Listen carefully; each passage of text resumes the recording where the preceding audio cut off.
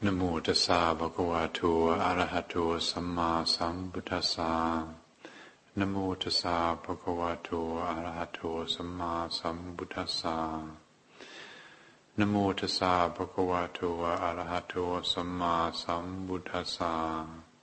Buddhang dhammang sanghang namassami.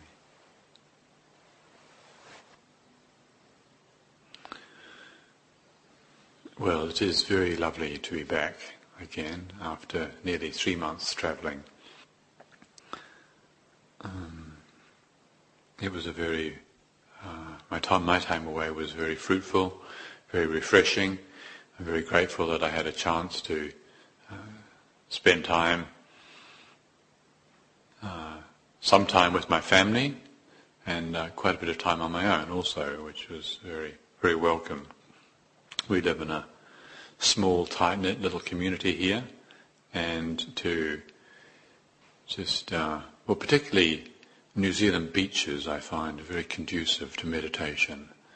These great big, long, white sand, empty beaches, just an occasional seagull, and some nice bits of driftwood, and nothing much else, conduces to very comfortable meditation, and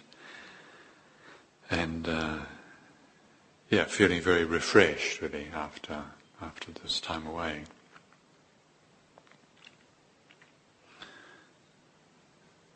Also meeting up with old friends. I had time in Thailand with Wat Nanachat, going to the 15th anniversary of Ajahn Chah's passing away. It was a very inspiring, uplifting occasion to be with so many monks and so many lay friends, some that I knew, some that I didn't, but to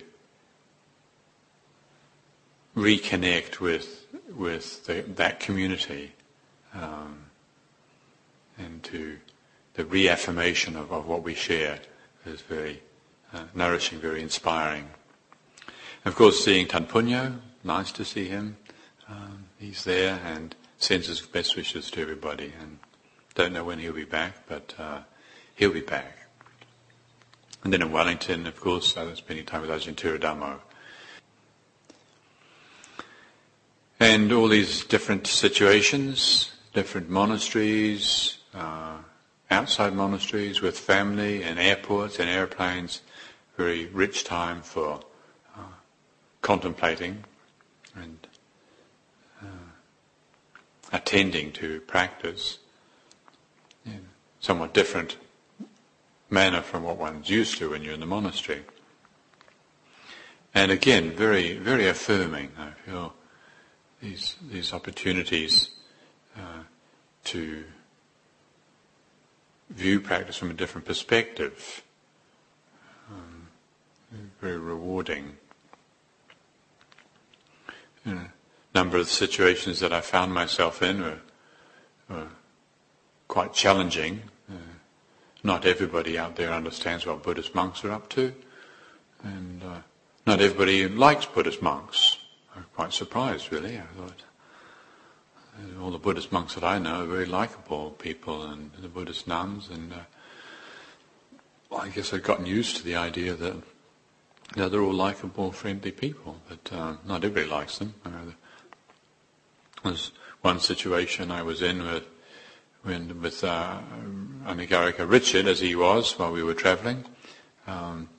We were in a part of New Zealand that I am very familiar with, Lake Taupo, right in the centre of the North Island, and a place where I spent quite a bit of time as a teenager. And I knew there used to be these, there's lots of thermal hot springs there, and my bones were aching, and particularly my knees, and so I hinted to Richard that we could go to this one area I knew where they had some spa pools, where you used to be able to rent private pools, so I wouldn't have to go into some public pool. And so we went to this place, and he went and inquired, and sure enough, they still had private pools that you could rent, and they're quite affordable, and they're really lovely, these pools.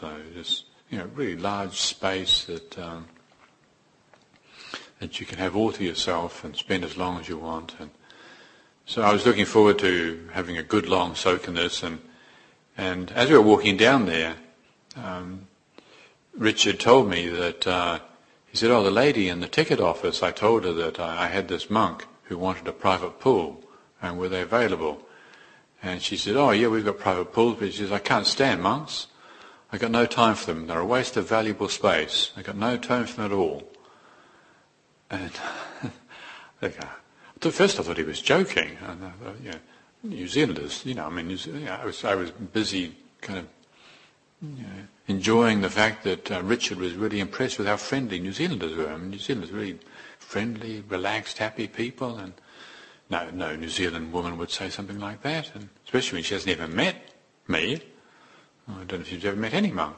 But no, he wasn't joking. Sure enough, she said, I got no time for monks. They're a complete waste of valuable space. And so that settled in my mind for a while and took me back a bit. But I was soaking in, I remember soaking in this hot pool, all on my own,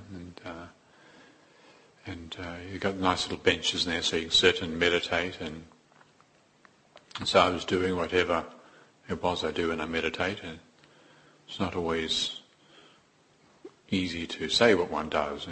But anyway, just sitting there, and then interesting, I noticed, first I noticed how preoccupied my mind was with what this woman said, and I was coming up with these little scenarios, how I would, on the way out, I'd go and see her in the ticket office and say, you got a thing about monks or what? You got a problem? I was going to, offer a gentle sort of monk-like reflection, and wasn't going to be too aggressive, just, point out a few things. And so that was what was going around in my mind, and but it wasn't very long sitting there, and then all of a sudden it just disappeared. And the contrast, what I noticed came in its place, it was very quickly, it came in its place this sense of not wanting to confront this woman. And quite the opposite, actually. Because I hadn't gone through the ticket office. Richard had got the tickets, and I really wanted to go to the ticket office just to smile at this woman and just make sure she had a nice day. Because who knows where she got these funny ideas about Buddhist monks or monks in general. I mean, she may have good reason for not liking monks or whatever. But a genuine feeling of really wanting to offer her something that would make her feel good. And then reflecting on what had happened there, how easy it is that we have conditioned reactions that if we're not careful and we don't see what's really going on, we don't see the reality, then we can create problems. We create, suffering for ourselves and suffering for others. And this is really the story of the world, really, that we all have conditioned tendencies of mind, and people say things that are pleasant or unpleasant, and then there's a reaction. But if we're not in tune,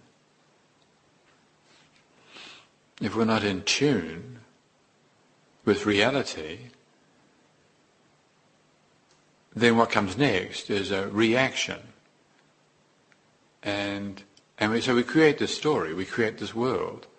And right there I could have created an unpleasant world. I could have created an unpleasant world for her. I could have created an unpleasant world for me.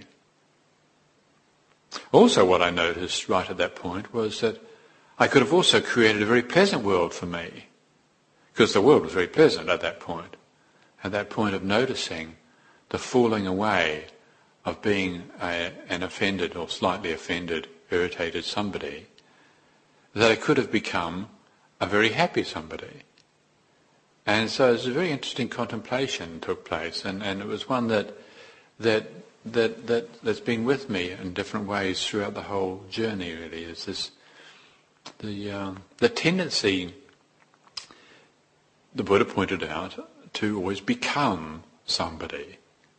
Bhava, there's a Pali word, bhava is the activity of mind that out of unawareness, out of not being in tune with reality, not seeing clearly, we grasp, and then in the process of grasping, there is a becoming somebody.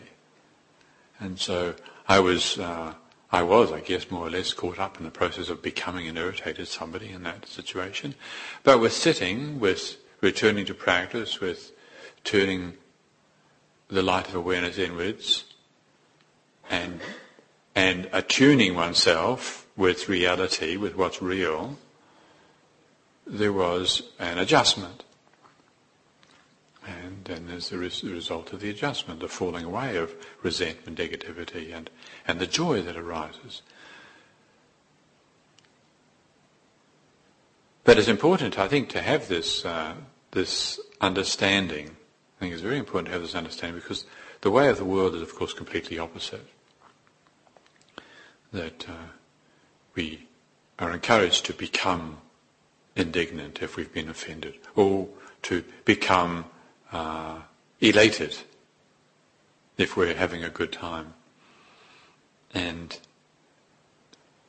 with the encouragement from the Buddha's teaching, the teaching on anatta, of not self, we can at least cultivate a view that this tendency of becoming somebody is not a good idea.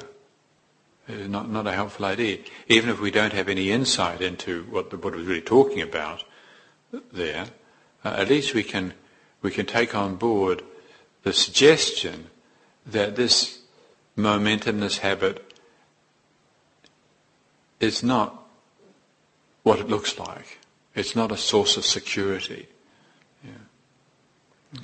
And it can be so strong. It can be so strong. And it is so strong. A classic Buddhist understanding is the reason it's so strong is because we've been doing it for lifetimes. Yeah. Impulse, misperception, clinging, becoming, birth, and the consequences. That everything that's born's got to die. And then there's the whole process of dying, and then there's the process of being reborn again, birth and death, birth and death. And we don't have to just see this happening at the death of the body, but this is something we can contemplate in our daily life. And so certainly through this last few weeks, a couple of 2 or 3 months that I've been travelling, this has been a very rich and rewarding contemplation for me in all sorts of situations I've been in, agreeable and disagreeable. My dear mother, of course, gave me many opportunities to contemplate Dhamma, and I didn't get every teaching accurately. Some of the teachings she gave me I didn't appreciate immediately. The first visit there with Anagarika Richard, I don't know, we'd been in the house I think for 5 minutes, and she was busy telling him how she still hoped that I was going to become a Christian, and and she's very serious about it. She really genuinely hopes that I'm going to become a Christian, and she was very genuine in sharing this with Anagarika Richard. And I was very genuine in my disappointment when I heard her going on about it. But fortunately, the momentum of becoming disappointed at these things was very diminished. And likewise, when I was checking my emails and she starts telling Richard, he's looking up his old girlfriends, and then that she hopes I'm still going to get married one day.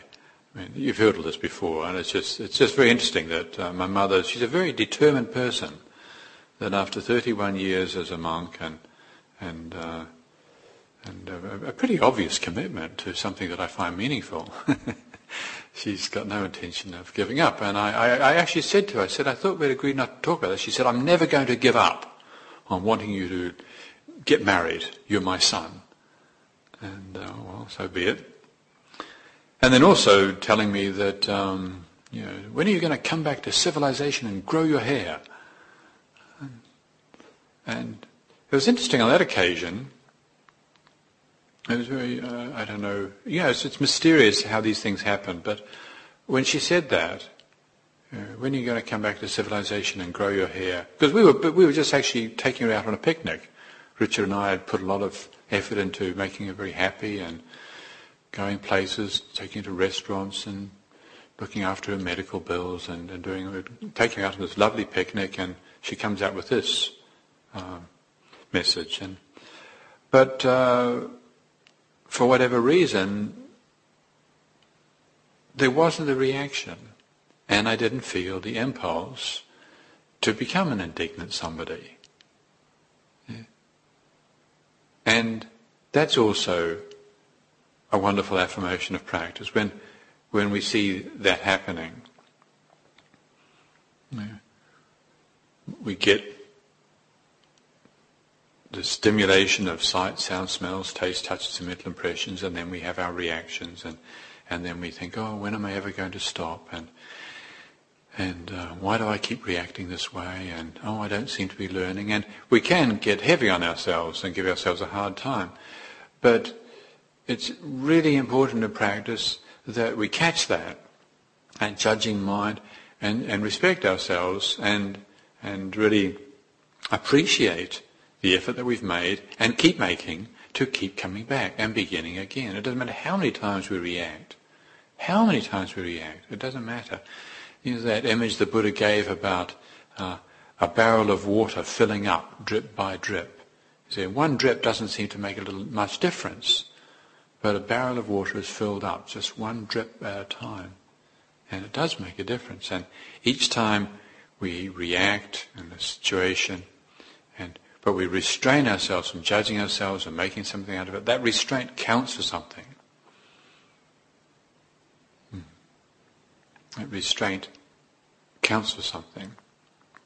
And the renunciation, our commitment to renouncing the habits we have of defining ourselves as being right and wrong, good and bad, successful and failure and so on.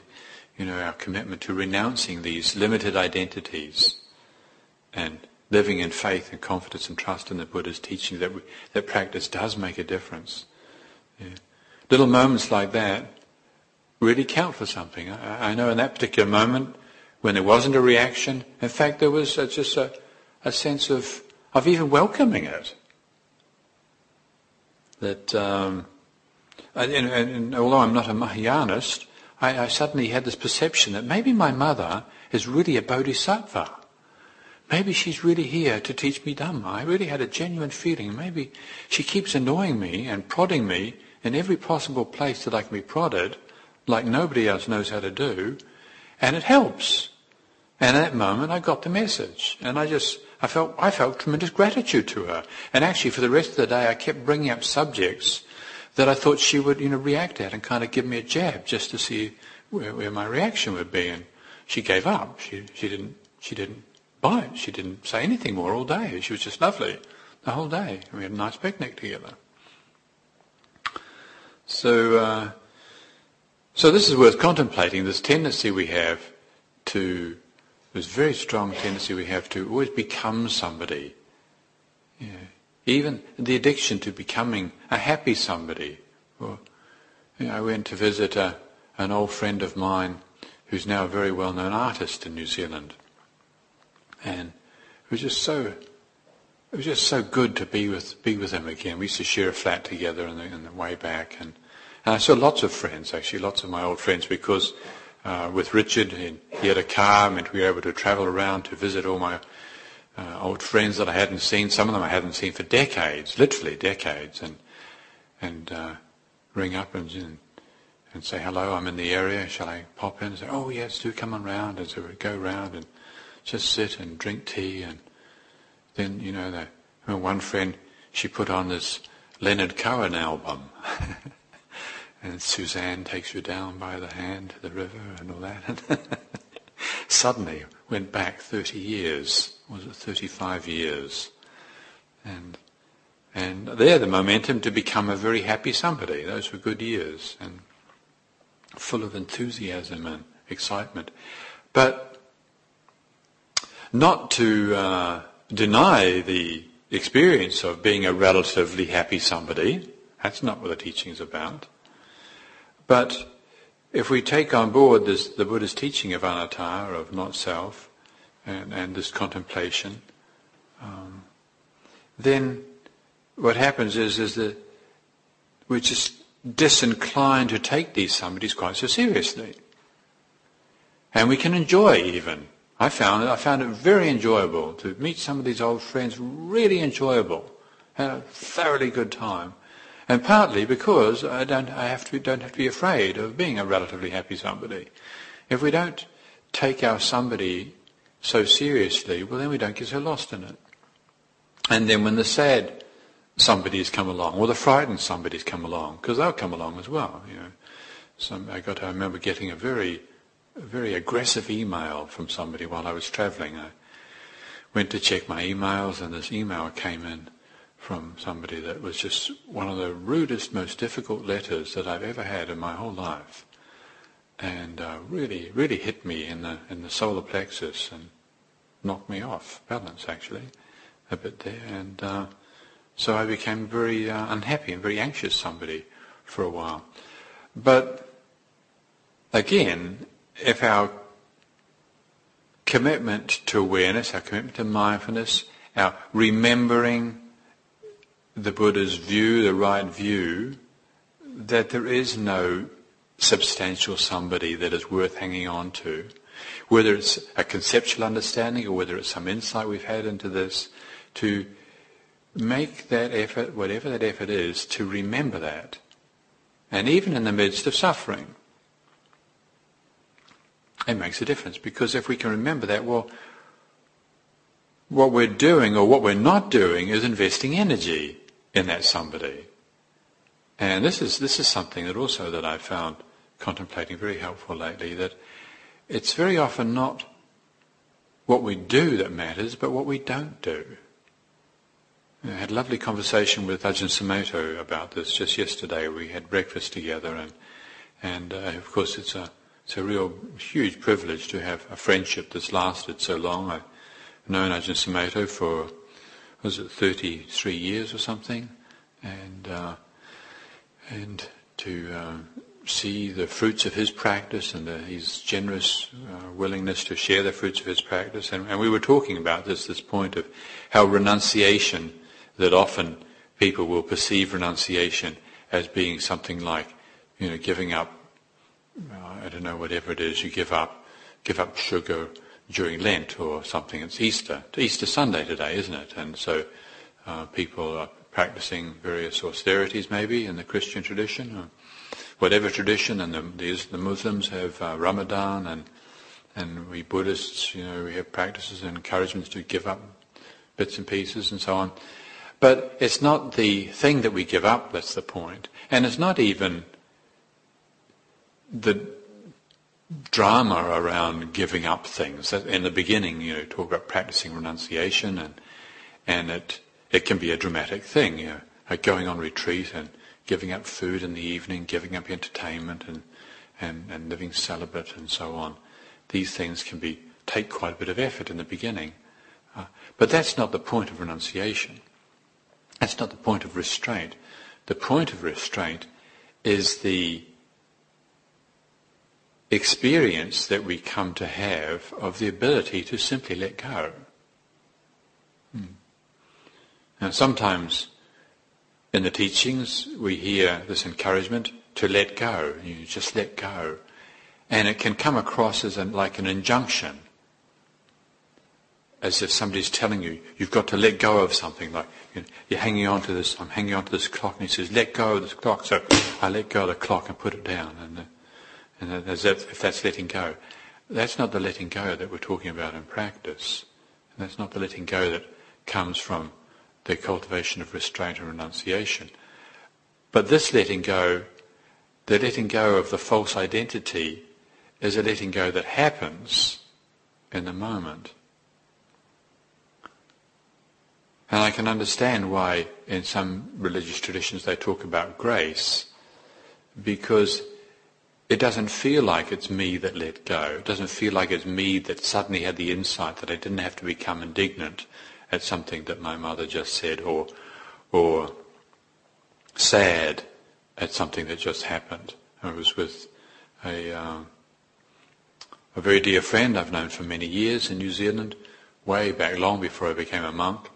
And we've had many good times over the years, and she's been to visit the monastery many, many times as well. And so we talked about visiting, although I knew that she was disabled with Parkinson's now and had moved into a home, we still had this commitment to meet up, and we were going to spend the morning having a nice time together, just talking about things. And we actually had an appointment for ice cream and almond cookies at 9:30 in the morning, which I know is not what we do every day of the week, but this was a rare and special occasion, so that's what we were going to do. And my very dear friend had a fall in the bathroom and broke a hip and ended up in hospital. And it didn't go very well. The way the hospital was running at that time, there was a lot of accidents coming in and a lot of emergencies, and it ended up that she was being told she was going to have surgery, and so she couldn't eat, but then the surgery was cancelled because an emergency came in, and then that happened again, she didn't eat again, and there she was, my very dear friend, 80 years old, serious advanced Parkinson's, broken hip for 2 days waiting, and it was, unfortunately, it was also enough to unsettle her mind very seriously. And so when we met, it was sad. It was seriously sad. A very, very sad situation. And to be able to feel sadness without becoming sad is a good thing.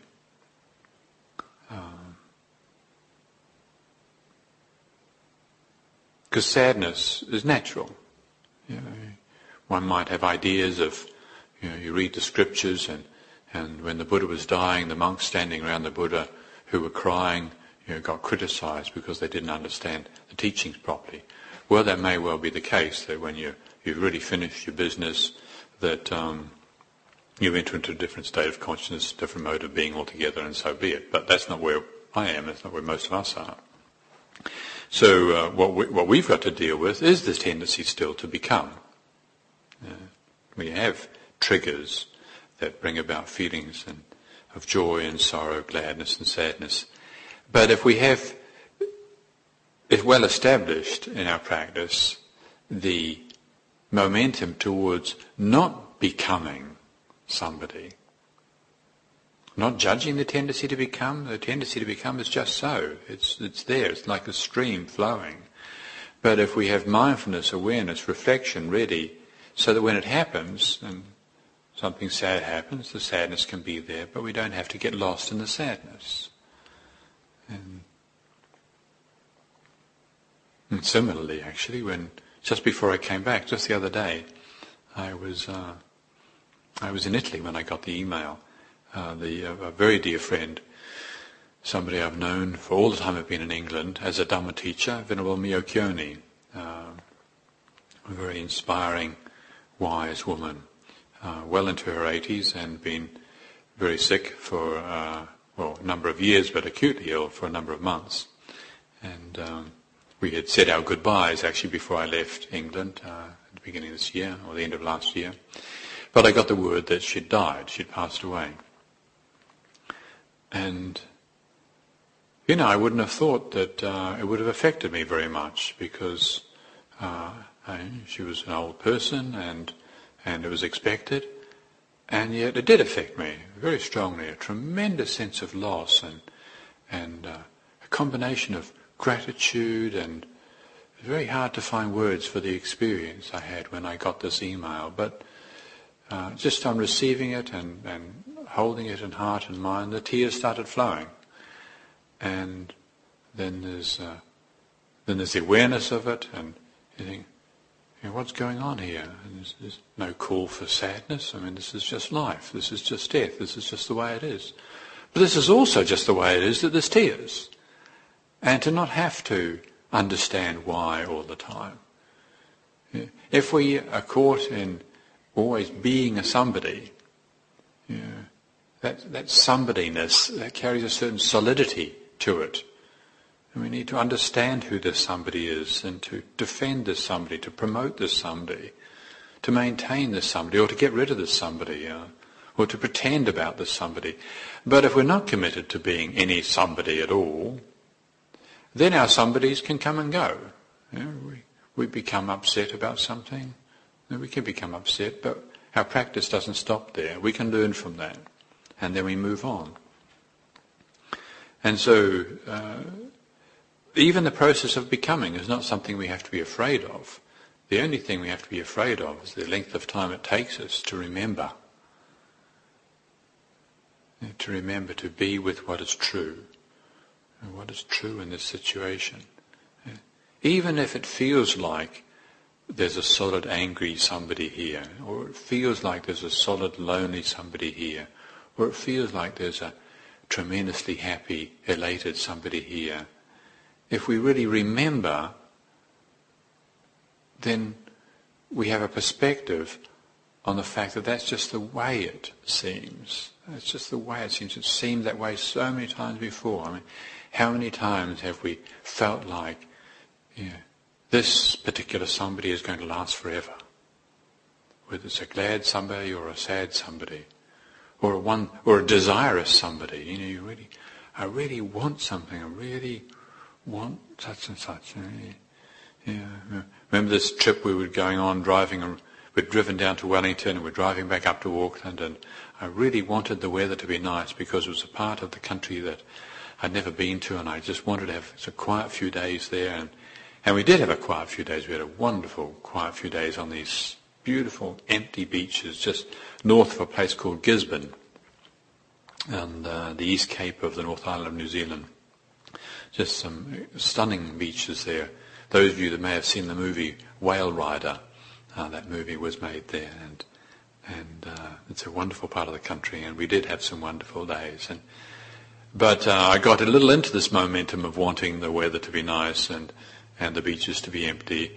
And then when the weather changed, well, there was guess what? There was a little disappointment. But we don't have to get lost in the disappointment. If we don't get lost in the being a desirous somebody, we don't have to get lost in the being a disappointed somebody. So life flows, and the joy and the sorrow comes and goes, and the wanting and not wanting. But these things are not things that we have to judge ourselves for. I'm a good person because I want something good, or I'm a bad person because I want something bad. All of it. All of the worldly experiences, all of the inner and outer worldly experiences we have is practice. So for me, for the last 2 or 3 months, although I haven't been here on retreat in the monastery, for the first 2 months, January, February, there was, I think, 3 or 4 people here. And then for the last month, there's only been Radhik, who's been minding shop while the new sewage system has been going in. And then the other monasteries, most of the monks and nuns have been on retreat. So I haven't been on formal retreat, but I have found that the opportunities for deepening practice are limitless, wherever we are, whatever we're doing. If we can remember this view that the Buddha was teaching, then we can learn from every experience that we have.